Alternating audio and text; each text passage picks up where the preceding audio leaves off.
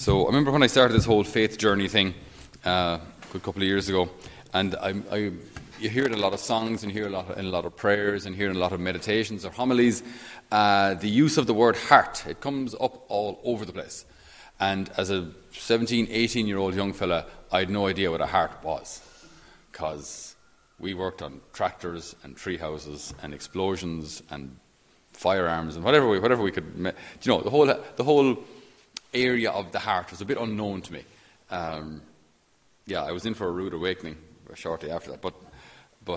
So the heart. It's so central to us, and it's a hidden universe. All that goes on here, it's a hidden universe. The exterior of a person, what we see, the facade, may have very little to do at all with what's going on inside. In fact, the persona that we present might be motivated by all sorts of insecurities and all sorts of hurts and all sorts of history and all sorts of experiences that we've had, which we hold in our hearts. So just briefly, the heart it's your interior life. Okay, what does that mean? Well, that's where, for example, when you're told that you're good enough, when you succeed, when you have the affirmation and the love of a parent, and you know you're safe, how does that affect your body? It doesn't. It has nothing to do with your body. Everything to do with your interior life. Now, my heart has a resting place or a place it can go. Home. Even that word, hopefully, should be positive for most people. Home. This idea of home, that's like a place of the heart where I can now rest. I don't have to put on any kind of a show. I can just be me. So we tend to be kind of slobs more at home than anywhere else. We're very presentable everywhere else. We go home and it's just couch potato because we're home. We can just relax. That's the place of the heart, where I'm safe. I don't have to put on any show. It's that place where when someone looks into your eyes and you know they love you. That doesn't even have to be romantic love, by the way. Even just the love of a friend, the love of someone that you've maybe even suffered with, or kind of trying to realize a project together, or just someone even on a team, brothers, that kind of thing. And you know this guy has your back. You're together like that. That's the heart.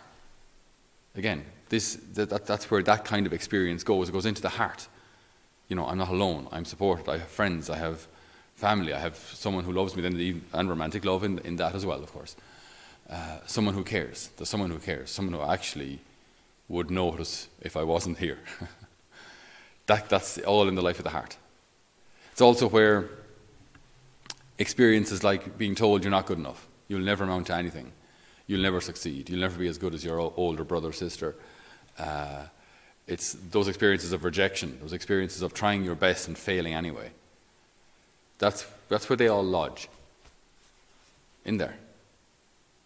So every person then, considering the amount of things we do and say each day, our hearts are full of all sorts of experiences. Say, if you're in a family situation that's difficult, if there's violence or the absence of of a parent, or a parent who has addiction, there are experiences on top of experiences on top of experiences on a daily basis for years that are all accumulated here. So there's an awful lot in every single person's heart that you know nothing about, and chances are even they don't know everything about. We don't fully know our own hearts. Do you always know why you do what you do? Do you always know why you're afraid to do certain things? Sometimes you say, I'm just afraid. Why are you afraid? I don't know, I just don't like it. But why? Why? What's motivating your fear? What's behind it? What got you there? Maybe you don't want to know. So all this life of the heart, this is what you see. This is where the Lord wants us to make room. It's because our heart is the real us, kind of the messy us. The non-Botoxed, non-Yves Saint Laurent, the non-Fendi us, right? The us, unshaven, they say in Italian, it's a great expression, nudo e crudo, just the bare bones, warts and all. There, that's how we say it in English. The warts and all us. That's the life of the heart.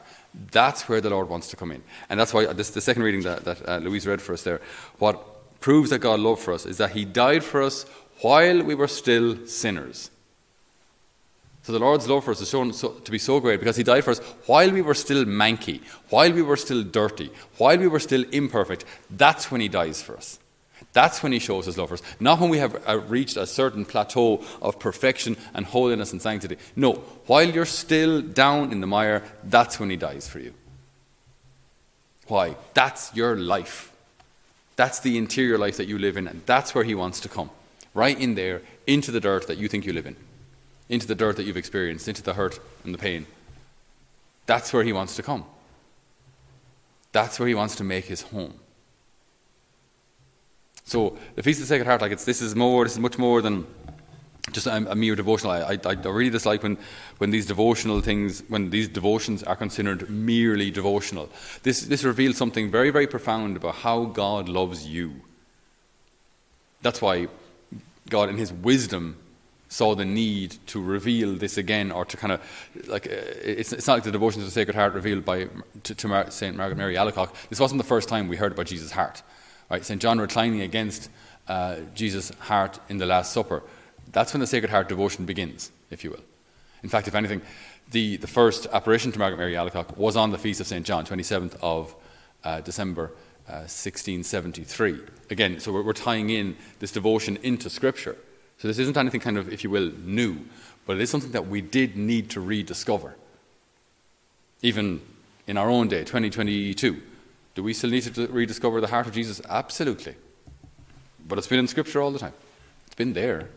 We just have to rediscover it. So Jesus is there presenting his heart, that image painted by Battoni, which we find in the church of it's a Jesuit church called Il Gesù Bambino. It's a beautiful, it's a relatively simple image, but depicts so beautifully the gentleness with which the Lord offers his heart. But if you look at the way he offers his heart, there is no protection around it. There's no safeguard. There's no he doesn't have one hand slightly in front of it, or he doesn't kind of hold it back and kind of make you come for it, or there's no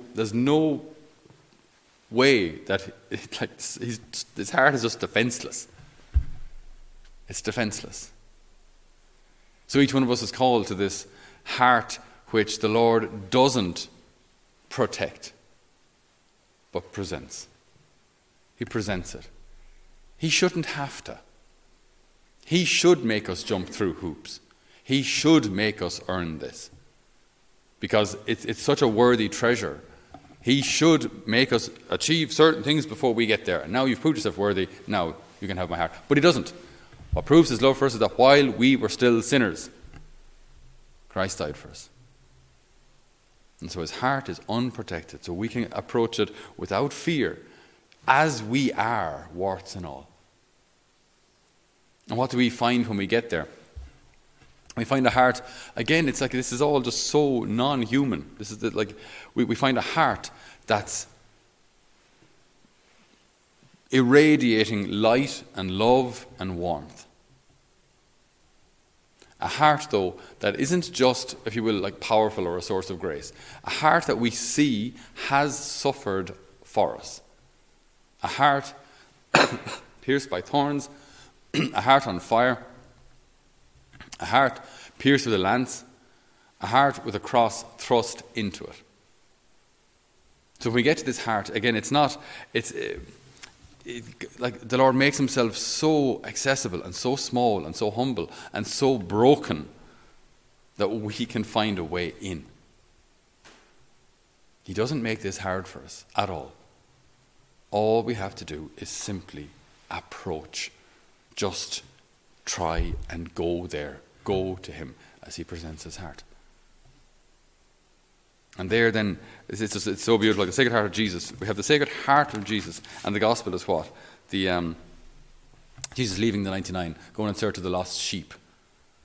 So again, this is revealing his heart. So his heart is what? His heart is one that doesn't sit on a throne a million light years from where we are, happy out in the glory of heaven, while we drag our way through life here. That's not God. It's not.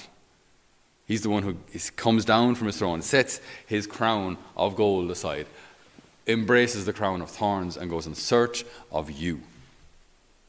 And when he finds you, he rejoices. He rejoices more than over the 99 that are already just. He's so happy. So you can imagine, like, if you have had the experience of living a life far from God, when we start to come back, as you start to come back into the light, you begin to feel fairly disgusting. As you approach the light and you look at the dirt of your life, you go, my goodness, I'm rank. For anyone who isn't Irish, that means I'm really dirty. I'm just ugh. Okay, so you're approaching the Lord, and the closer you get, and this is the danger zone then, because then you might say, as I get here, I'm so absolutely disgusting. Maybe I shouldn't continue the journey. Maybe I shouldn't get any closer, because the more I come into the light, the more I see my dirt. Maybe I'm actually better off in the dark. Maybe if I pull back, at least that I'm familiar with, that I know, I'm safe there. Because the further I go on here, the further I come into the light, the more I see the reality of who I am, and it's not pretty.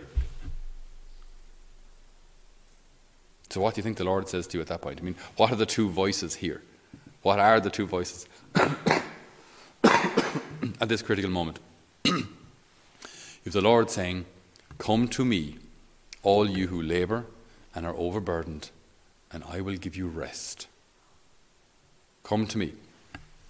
I present to you my heart, on fire with love for you. Come to me. And then there's the other voice saying, you're not worthy, you're not good enough, and you'll never be good enough. Now, where do you think that voice comes from? And which do you think is the voice of truth? The Lord who goes in search of the one lost sheep. He goes in search of you. Rejoice with me, he would say. I have found my sheep that was lost. In the same way, I tell you, there will be more rejoicing in heaven over one repentant sinner than over 99 virtuous men who have no need of repentance. Dear brothers and sisters, the interior life that all of us have, we have it. All of us have an interior life. Let us invite the Lord in there. So not just to like the exteriors of our life, the kind of just the external Sunday observance or the external pilgrimage experience, but to invite him into those experiences of hurt and pain and loss and rejection and joy and success and love. Invite him in there. That's where he wants to live. That's where he deserves to live. May we make a place for him in our hearts as he is preparing a place for us in heaven. Amen. So, dear brothers and sisters, I'd just like to thank you all so much for joining us for the various homilies on YouTube or Spotify or wherever else you watched or listened to us here in Holy Family. It's a great privilege to be able to reach so many people from our humble little chapel here in Waterford. We'd like to announce, though, a way that maybe you can help us.